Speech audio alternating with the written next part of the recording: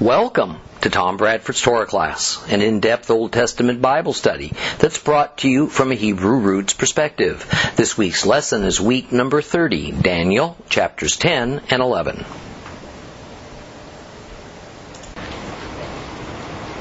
I think in some ways, everything we've studied in Daniel, chapters 1 through 9, was a preparation for what we're studying in chapters 10 through 12. The beginning of the book tells of Judah's exile to Babylon at God's hand, due to their rebelliousness and their idolatry, which when taken together, God defines as adultery. And adultery means unfaithfulness on the part of one of two parties who've been joined together by a covenant. The most typical human covenant being marriage. So the issue was that Judah, as a nation, violated the covenant relationship they had agreed to with the Lord, and in whatever construct this violation of covenant takes place, Yehovah says this is unfaithfulness, adultery. So as a punishment, the Lord ushered His unfaithful partner out of the land He'd set aside for her, according to the Abrahamic covenant. The question now was how to get that unfaithful partner to see and to acknowledge their wrong, to repent and to change, and then how to get them back home. How to get them back into a proper relationship with Him. Thus we must always view Daniel in this one overriding context. It's all about restoring Israel. Christians are in no way involved, other than by extension, due to the benefits we ultimately receive as a result. Part of God's plan to rehabilitate and to restore His chosen people, both in the short term and in the long term, involved establishing a Gentile dominion over the entire planet. The most immediate goal of restoration was aimed at a portion of the Israelites called Judah, those who were in exile to Babylon. But the goal would also have a longer range effect on the other portion of Israelites called Ephraim, which Christianity more knows of as the 10 lost tribes, exiled to the Assyrian Empire about 2 centuries earlier. Now, although indefinite and lengthy in duration, this Gentile global dominion was not the end. Rather, it was the means for achieving reconciliation between God's people, Israel, and Himself, and for establishing an eventual worldwide kingdom of God to replace the worldwide dominion of Gentile governments. Thus we saw, beginning in chapter 2, a revealing of God's plan to bring about a series of 4 Gentile world empires, each succeeding the previous one. The first empire was Nebuchadnezzar's Babylon, to be followed by Media-Persia, and then later Greece, and finally Rome. Where we'll continue our study today, Daniel chapter 10, is at a time when part of that prophecy had come to pass. Babylon had been conquered and succeeded by Media-Persia. The first king of the Media-Persian Empire was a Mede named Darius. Now he's succeeded by a Persian, Cyrus the Great. We're not to take it that there had never been a worldwide Gentile empire before Babylon. Assyria was before Babylon, nearly as large. Nor was the Roman Empire to be the end of a worldwide succession of Gentile dominionship. Rather, they were the four that would exist in historical reality from Daniel's time right on through the time of the first latter days, Christ's advent. Whatever Gentile dominion would come afterward would be a type or a pattern of those four as described in Daniel. Now, as Daniel 10 opens, Daniel's an old man. He's no longer employed by the Persians. King Koresh, Cyrus, was in his third year of reigning. 2 years earlier, this same king had graciously determined it was time to right the wrongs that the Babylonians had done to Judah by subjugating them, exiling them, destroying their temple. So, he emancipated the Jews. He instructed those who still wanted to go home to depart and to rebuild the temple and the walls of Jerusalem, and he even helped to provide funds and material to do it. Now, Daniel and the majority of formerly exiled Jews decided of their own free will to stay behind. Daniel lived out the remainder of his days and was buried in the same general area that at one time he was held captive.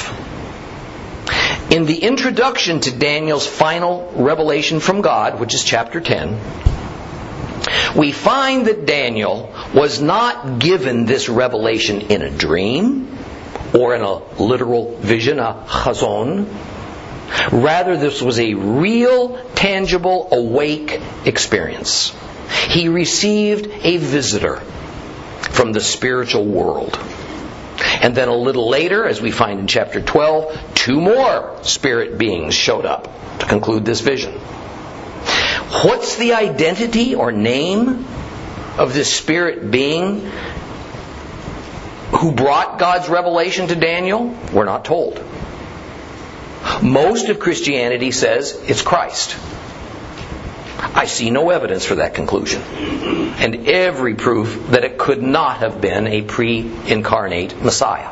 For one thing, the being seems to have been inferior to the archangel Michael, as he was engaged in a confrontation of some sort with this spirit being that was assigned to Persia, and he needed Michael's assistance in order to leave after 21 days of a stalemate. It's questionable whether this spirit being who spoke to Daniel, an angel for lack of a better title, was Israel's assigned advocate or whether he was some sort of an assistant to Michael, and Michael actually being Israel's assigned spiritual advocate. Judaism claims that Michael is Israel's national advocate before God. Michael means who is like God. And some rabbis from ancient times have even taken it so far as to see Michael as an intermediary between Israel and God, even referring to him as Israel's heavenly high priest. But this concept of Michael as Israel's national advocate is so accepted in the Middle East that even the Islamic Quran in Surah 2 verse 92 acknowledges him. In fact, Islam has adopted the angel Gabriel as their guardian angel, leaving Michael to Israel. That's about where we left off, I think, in our last lesson. So, let's reread Daniel chapter 10, beginning at verse 14. Open your Bibles to Daniel chapter 10, verse 14. If you have a complete Jewish Bible, it's page 1113, 1113.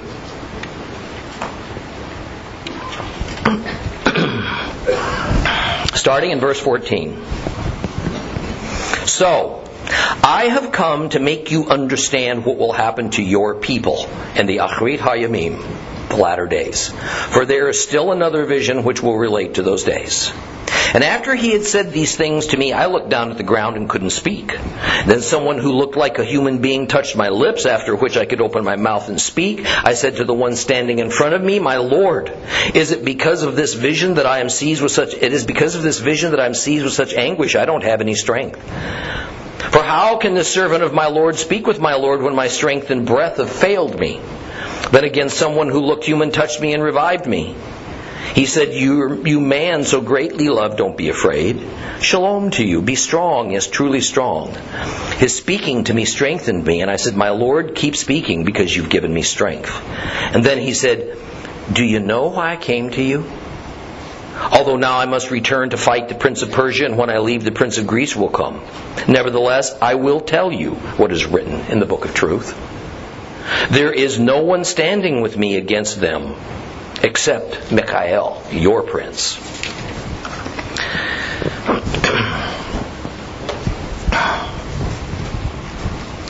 Now, please listen once more to verse 14, because this is the key to understanding the context for Daniel's vision of the latter days and of the end times. "So I have come to make you understand what will happen to your people in the Acharit Hayamim. For there is still another vision which will relate to those days." Whose people is this vision about? Who's this angel talking to? Daniel. The angel says, "Your people." Daniel's people. Who are Daniel's people? The Jews. But that's not what most of Christianity claims, or has claimed for nearly 1800 years. Rather, the claim, even by one of the commentators I most admire, Dr. Keel, is that we should redefine Daniel's people to mean the church. And typically the claim that is that obviously God's people includes Gentile Christians, or in the case of denominations who adhere to replacement theology, God's people are now only Gentile Christians. But here's the problem. This verse does not say, "I have come to make you understand what will happen to God's people." It says, "I have come to make you understand what will happen to your people, Daniel." It's ludicrous to say that Daniel's people are Gentiles of any persuasion, since the entire scenario of the book of Daniel concerns Gentile world governments standing over and against God's world government, the kingdom of God. And the kingdom of God is to be governed by a descendant of Jewish King David in Jewish Jerusalem, a fella named Yeshua. See, here's the point that I've made before, but I'm compelled to repeat it time and again because of a supreme error that is built into the doctrines of so many Christian denominations, and that it also underlies most Christian novels and commentaries about the end times prophecies. The end times happenings that brings the book of Daniel to a close, the end times prophecies we've all heard about in our modern days, in Hal Lindsey's and Tim LaHaye's books, are not about the church as they claim it is. Rather, it's all about Israel. It's all about the Jewish people. Indeed, as a result of Yeshua's work on the cross, the Gentile church is going to benefit, and we're going to be affected wonderfully. But the focus and the intent is aimed squarely at Israel, and the verses say so, without any ambiguity. Thus, as we get into studying the last days prophecies of Daniel chapters 11 and 12, erase your thoughts of church steeples and stained glass windows and silver crucifixes. Rather, Picture synagogues, Torah scrolls, stars of David. Until we do this, nothing I can teach you about the final chapters of Daniel are going to have any meaningful effect, and truth will simply fall to the ground unheeded. As the days and years pass, you will be waiting for a religious fantasy to appear instead of what the Bible tells us is going to occur. Now, another thing about verse 14. This passage says that what will follow in chapters 11 and 12 is about a time period that's labeled here as the Achrit HaYamim, which translates into English as the latter days. I know of no Christian commentator, admitting there might be a couple I'm unaware of, who would disagree with the premise that the biblical term, the latter days, is referring to a messianic age, or at the least a messianic appearance. Put simply, the Achrit HaYamim, the latter days, is a biblical term uniquely coined to describe a time in history leading up to, during, and immediately following the advent of God's Messiah. However, the latter days is not the same thing as the end times. The end times is not a phrase that's even found in the Bible. It's taken from the phrase, the end of days. And while I have no problem at all modifying the end of days to mean the end times, we have to understand that this is a different event than the latter days. The end times means the end of the world as we know it. Not just from a spiritual, ideal, or even poetic sense, but tangibly, actually. At the close of the end times, the world is no longer the same. History, in the sense we've always thought of it, is terminated. Thus, since the latter days is the biblical label for a time when the Messiah appears, and we know there's already been one appearance of Messiah 2,000 years ago, and another appearance is imminent, Messiah's second appearance, his return, then obviously there are two latter days.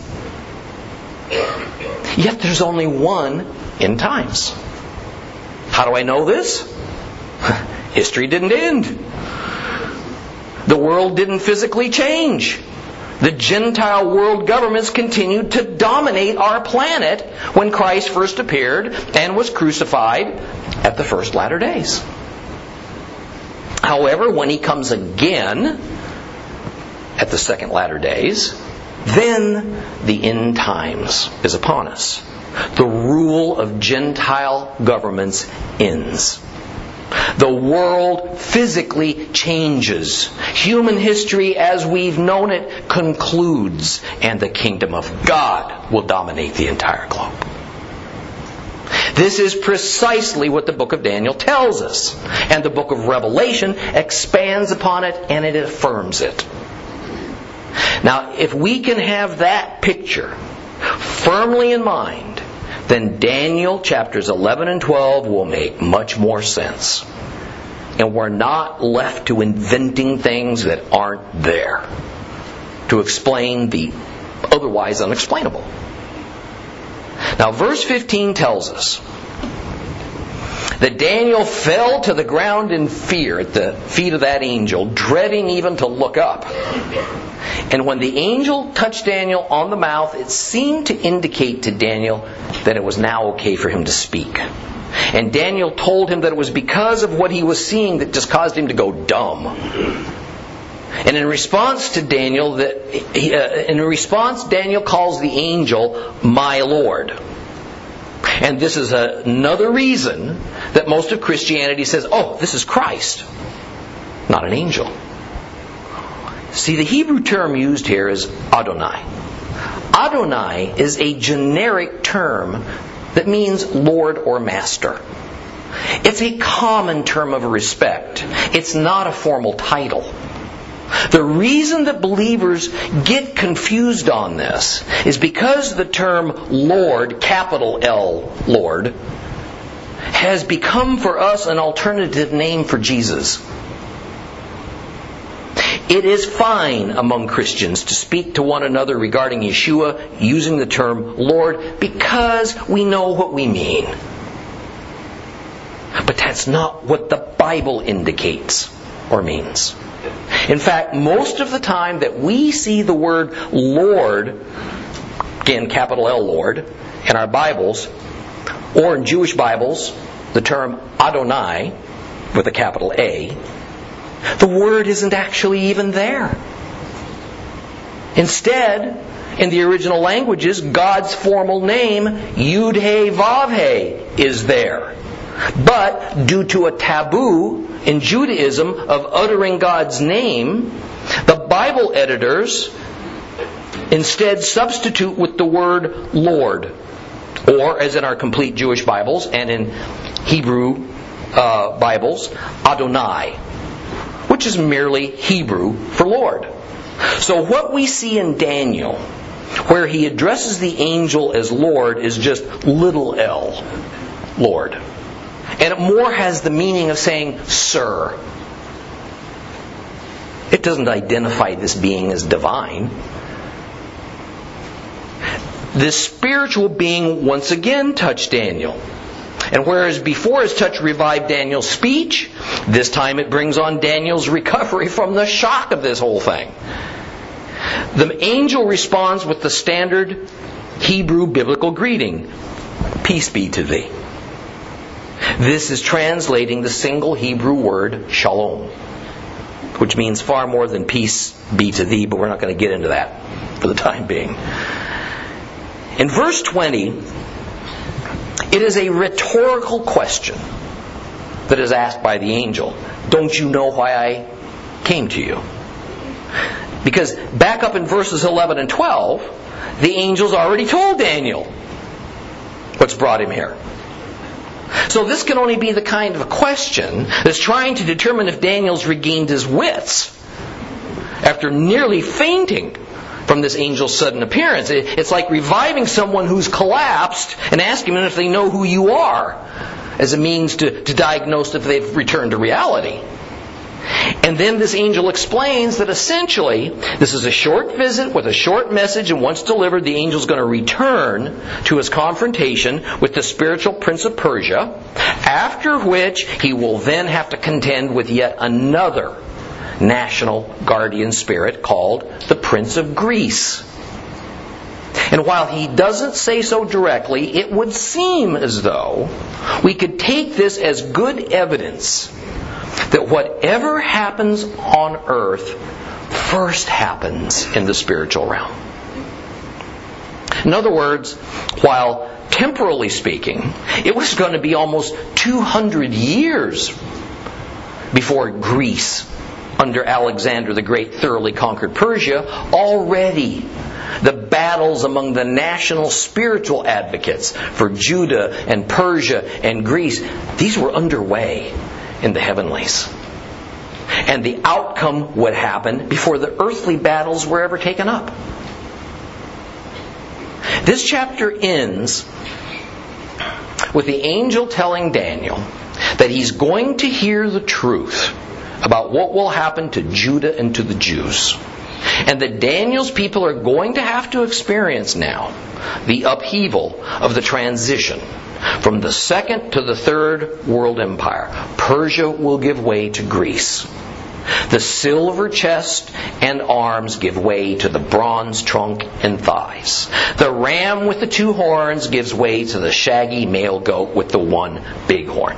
And then we get the evidence that it is the archangel Michael who is the chief guardian angel over Israel. And this being who is delivering God's oracle to Daniel is some type of associate. Because in verse 21, Michael is directly called your prince. Let's not waste any time. We're going to move right on into the rather lengthy Daniel chapter 11. So open your Bibles to Daniel chapter 11.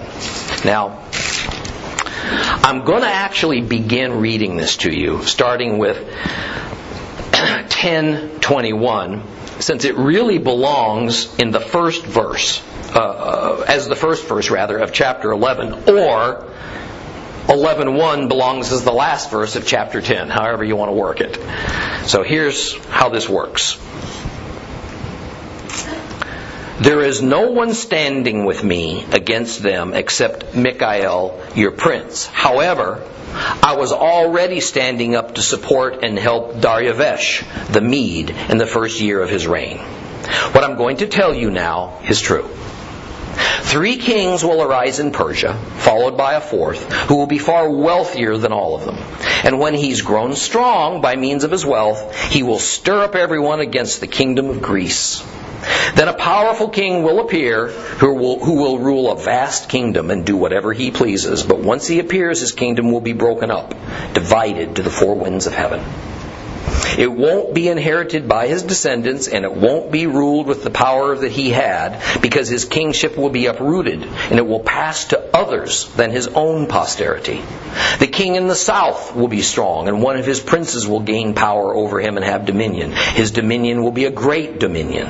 After a number of years, they'll form an alliance. The daughter of the king of the south will approach the king of the north to make an agreement, but she won't retain her power, and he and his power won't last either.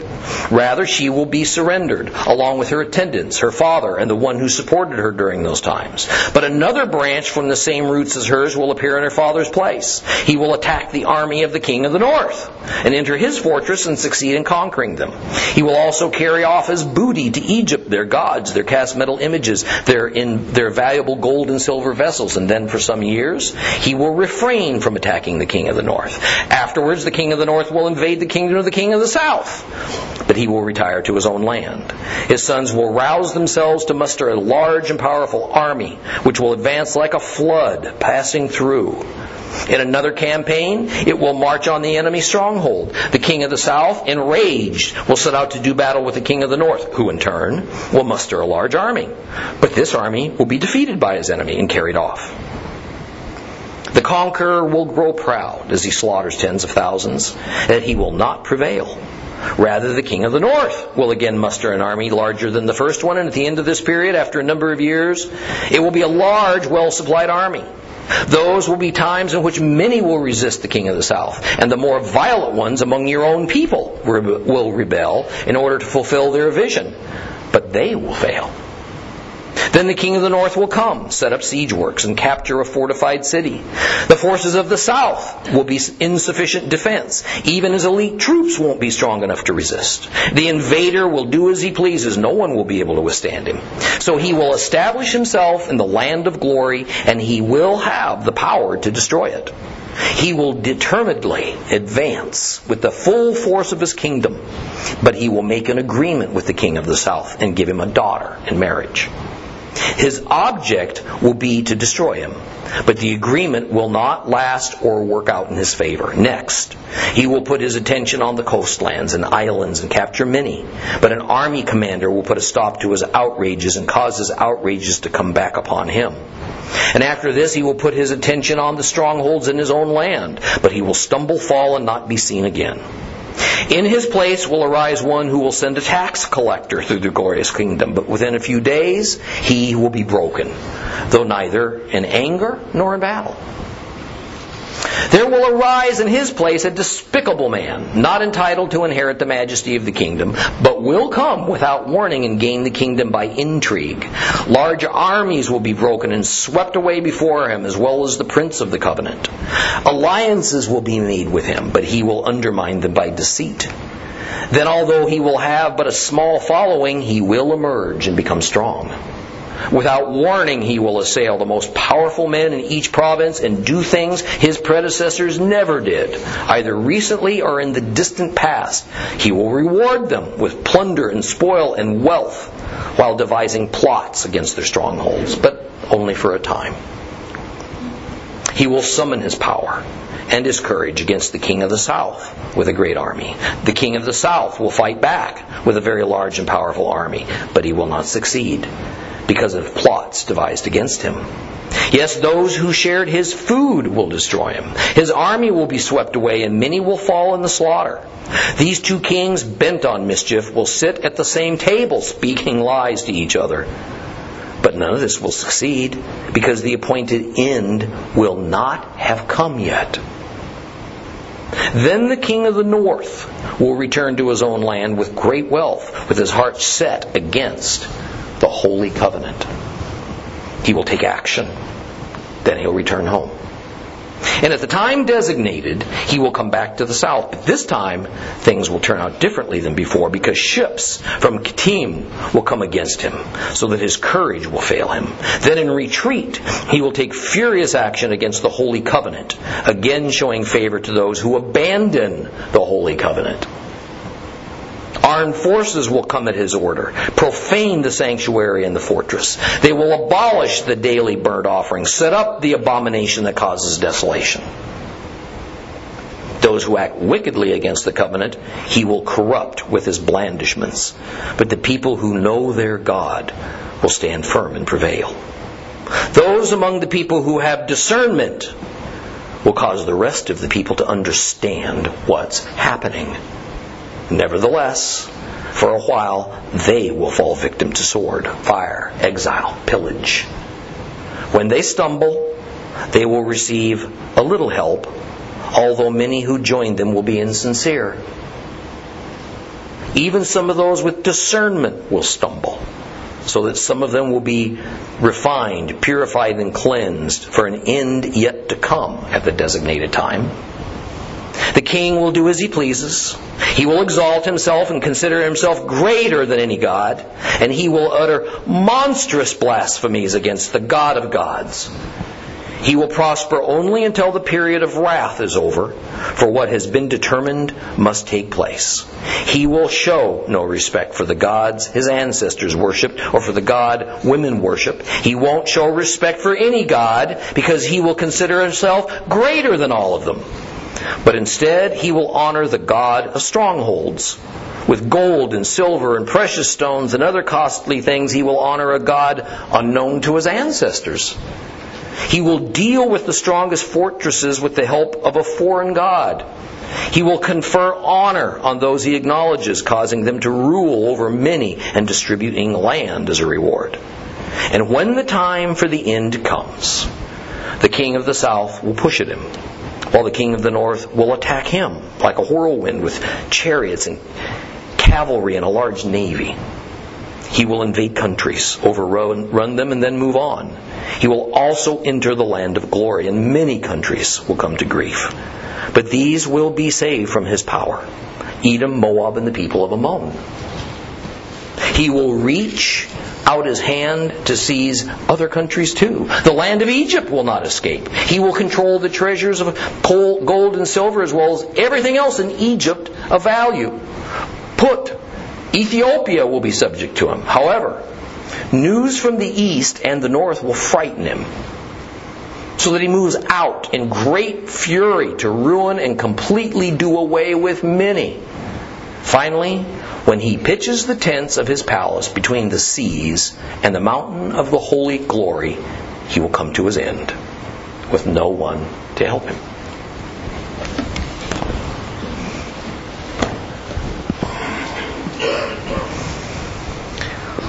Wow. What a confusing chapter this seems to be. I'm going to tell you why this causes so much trouble to decipher. It is because there are two separate latter days that are being described here, and they're intertwined.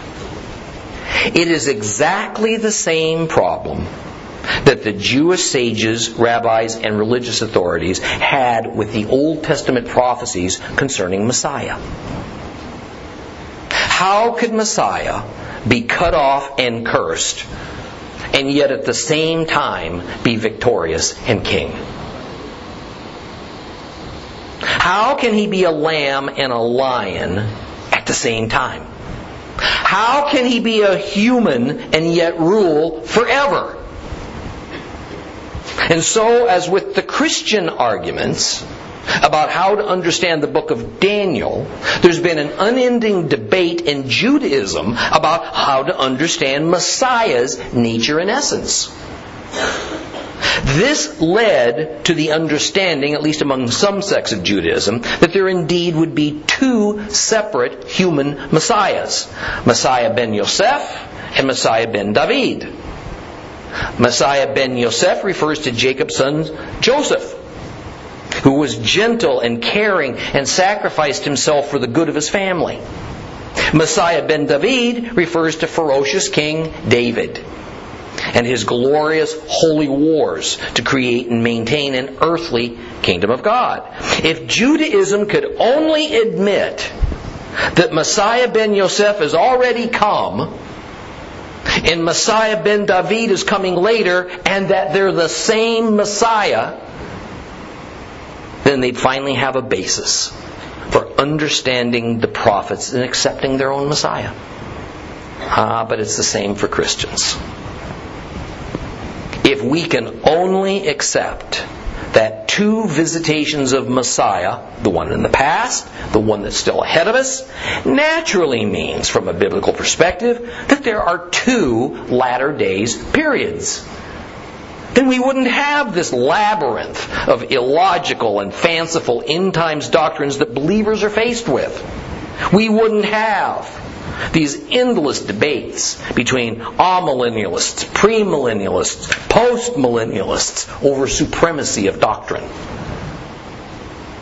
All of whom, by the way, have some things right, some things wrong, because they're blind to this fundamental reality of two latter days that align with the two advents of Christ. And this blindness is caused by a fierce determination to hang on to tired old man-made church doctrines that their particular denominational sponsors hold on to, but that have led the flock astray. In the same way that Judaism has held on to tired old man-made rabbinical doctrines that have led so many Jews astray. So I'm going to preface this chapter with this thought. What we are witnessing now in chapter 11 is the opposition that first began in the spiritual sphere, and it is now transferred to the temporal, earthly sphere of Gentile world governments. And of course, it is a violent hostility against the establishment of the kingdom of God, because it's getting nearer and nearer, and it is inevitable. This self-destructive resistance to the physical world, to God's plan, manifests itself not only with upheavals among human societies and religious institutions, but even nature itself. Listen to Messiah Yeshua as he put it this way in Matthew 24, 4 through 14. Yeshua replied, "Watch out, don't let anyone fool you, because many are going to come in my name saying, 'I'm the Messiah,' and they will lead you astray. You will hear the noise of wars nearby, the news of wars far off. See to it that you don't become frightened. Such things must happen, but the end is yet to come. For people will fight each other, nations will fight each other, there'll be famines, there'll be earthquakes in various parts of the world. All this is just the beginning of the birth pains. At that time, you will be arrested and handed over to be punished, put to death, and all people will hate you because of me. At that time, many will be trapped into betraying and hating each other. Many false prophets will appear. They will fool many people, and many people's love will grow cold because of increased distance from Torah. But whoever holds out till the end, they will be delivered. And this good news about the kingdom will be announced throughout the whole world as a witness to all the Goyim, to all the Gentile nations. It is then that the end will come." pretty definitive. Back in Daniel 11, notice how this angel, apparently along with his boss, the archangel Michael, had already been at work upholding King Darius the Mede, the first king of Media Persia. That is, the first king to rule after Babylon was conquered was Darius. And naturally, because God was behind this and He supported Persia, dismantling Babylon to punish them, and because He had ordained that it would be Persia who would, at least at first, befriend the Jewish people and release them from captivity, then this angel of God worked to help bring this change of power about by assisting Darius. With the declaration that what he was about to say is true, the angel tells Daniel the following: there will be 3 kings who arise in Persia, followed by a 4th one. This 4th one will be far richer, and by means of his wealth he will gather strength. This strength means an army. And he'll use this army to war against Greece, who Persia has not had much success in subjugating. There's some disagreement among Bible scholars whether the wording means that the 4 kings mentioned here begin with Cyrus as the first one, or if it means that these 4 Persian kings come after Cyrus. However, history proves the prophetic accuracy if we decide that the 4 kings include Cyrus, which the plain wording seems to say. And since the precedence was already established in that the visions in Daniel of the 4 Gentile world empires begins with the current empire that's in power, then it only continues the pattern that the vision of the 3 Persian kings plus the 4th one begins with the current Persian king, who is Cyrus. But there's yet another controversy about this. The king list of Persia, beginning with Cyrus, looks like this: Cyrus, Cambyses, Darius, Hystaspes, and Xerxes. However, some claim the list is Cyrus, Smerdis, also known as Bardia, Cambyses, and Darius, Hystaspes. Here's what the issue revolves around. Until very recently, the addition of this fellow called Smerdis or Bardia to the Persian king list wasn't considered, because very reliable historical documents all agree that this fellow was a fake. The famous Behistun inscription, the historian Herodotus, Justin, generally every ancient writer and record on the subject agrees. There was a strange happening when right after Cyrus died, a person impersonating Cyrus's son was able to seize power in part of the kingdom for a brief period of time. Essentially, the stories tell us that when King Cyrus was dying, he appointed his true son, Bardia, as a satrap to control some far eastern provinces of the empire. His son Cambyses, however, was to be king of Persia. But upon Cyrus's death, Bardia was assassinated. And there's some differences in how or even why this happened. And his death was kept secret from the public by his brother Cambyses, who had planned the assassination. No doubt this had something to do with a family rivalry. Cambyses used a person who resembled Bardia to put into office as his own personal puppet, to keep his brother's demise quiet and the public from having any suspicion of it. The pretender was actually named. He was a Magian priest from Media. And when some influential men found out he was an impostor, he wasn't Cyrus's son, they killed him. So as you can imagine, Bardiya is not listed in the official and ancient Persian records as a king of Persia because he never was.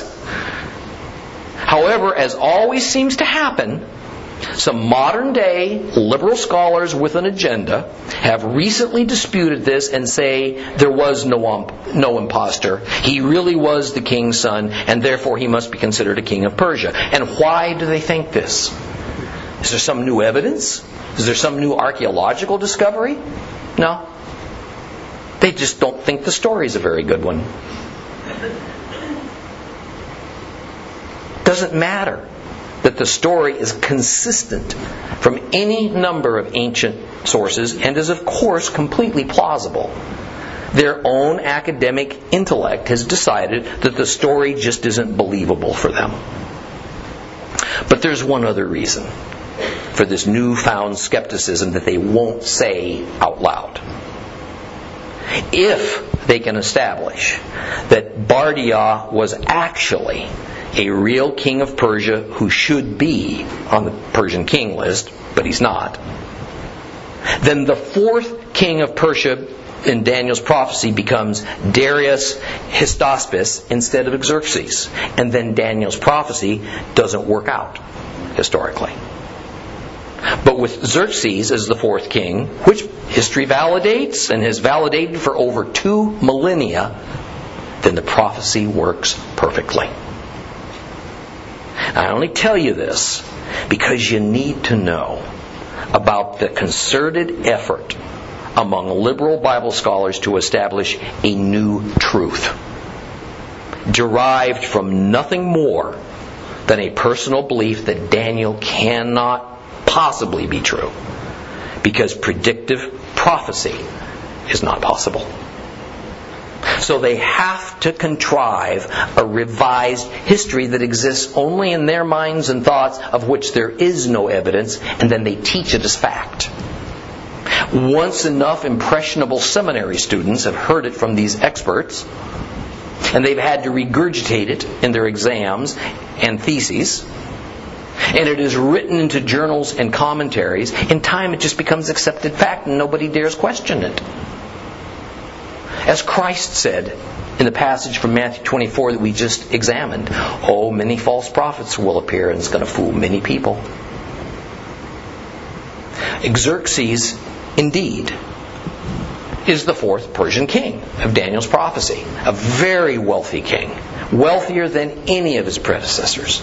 And Persian historical records explain that he spent his fortune building and arming a great military, and he used it constantly to try and expand Persian influence, including trying to conquer Greece, or better, Macedonia, or even better, Javan, which I'll explain at a later time. However, after King Xerxes, says verse 3, a very powerful king will arise and rule over a vast kingdom. Yet once this vast kingdom is established, the kingdom will quickly be divided up into the 4 winds. The children and family of this kingdom's king won't inherit the kingdom, which is the usual way. And the various parts of the kingdom won't add back up to the powerful unified kingdom this king had built.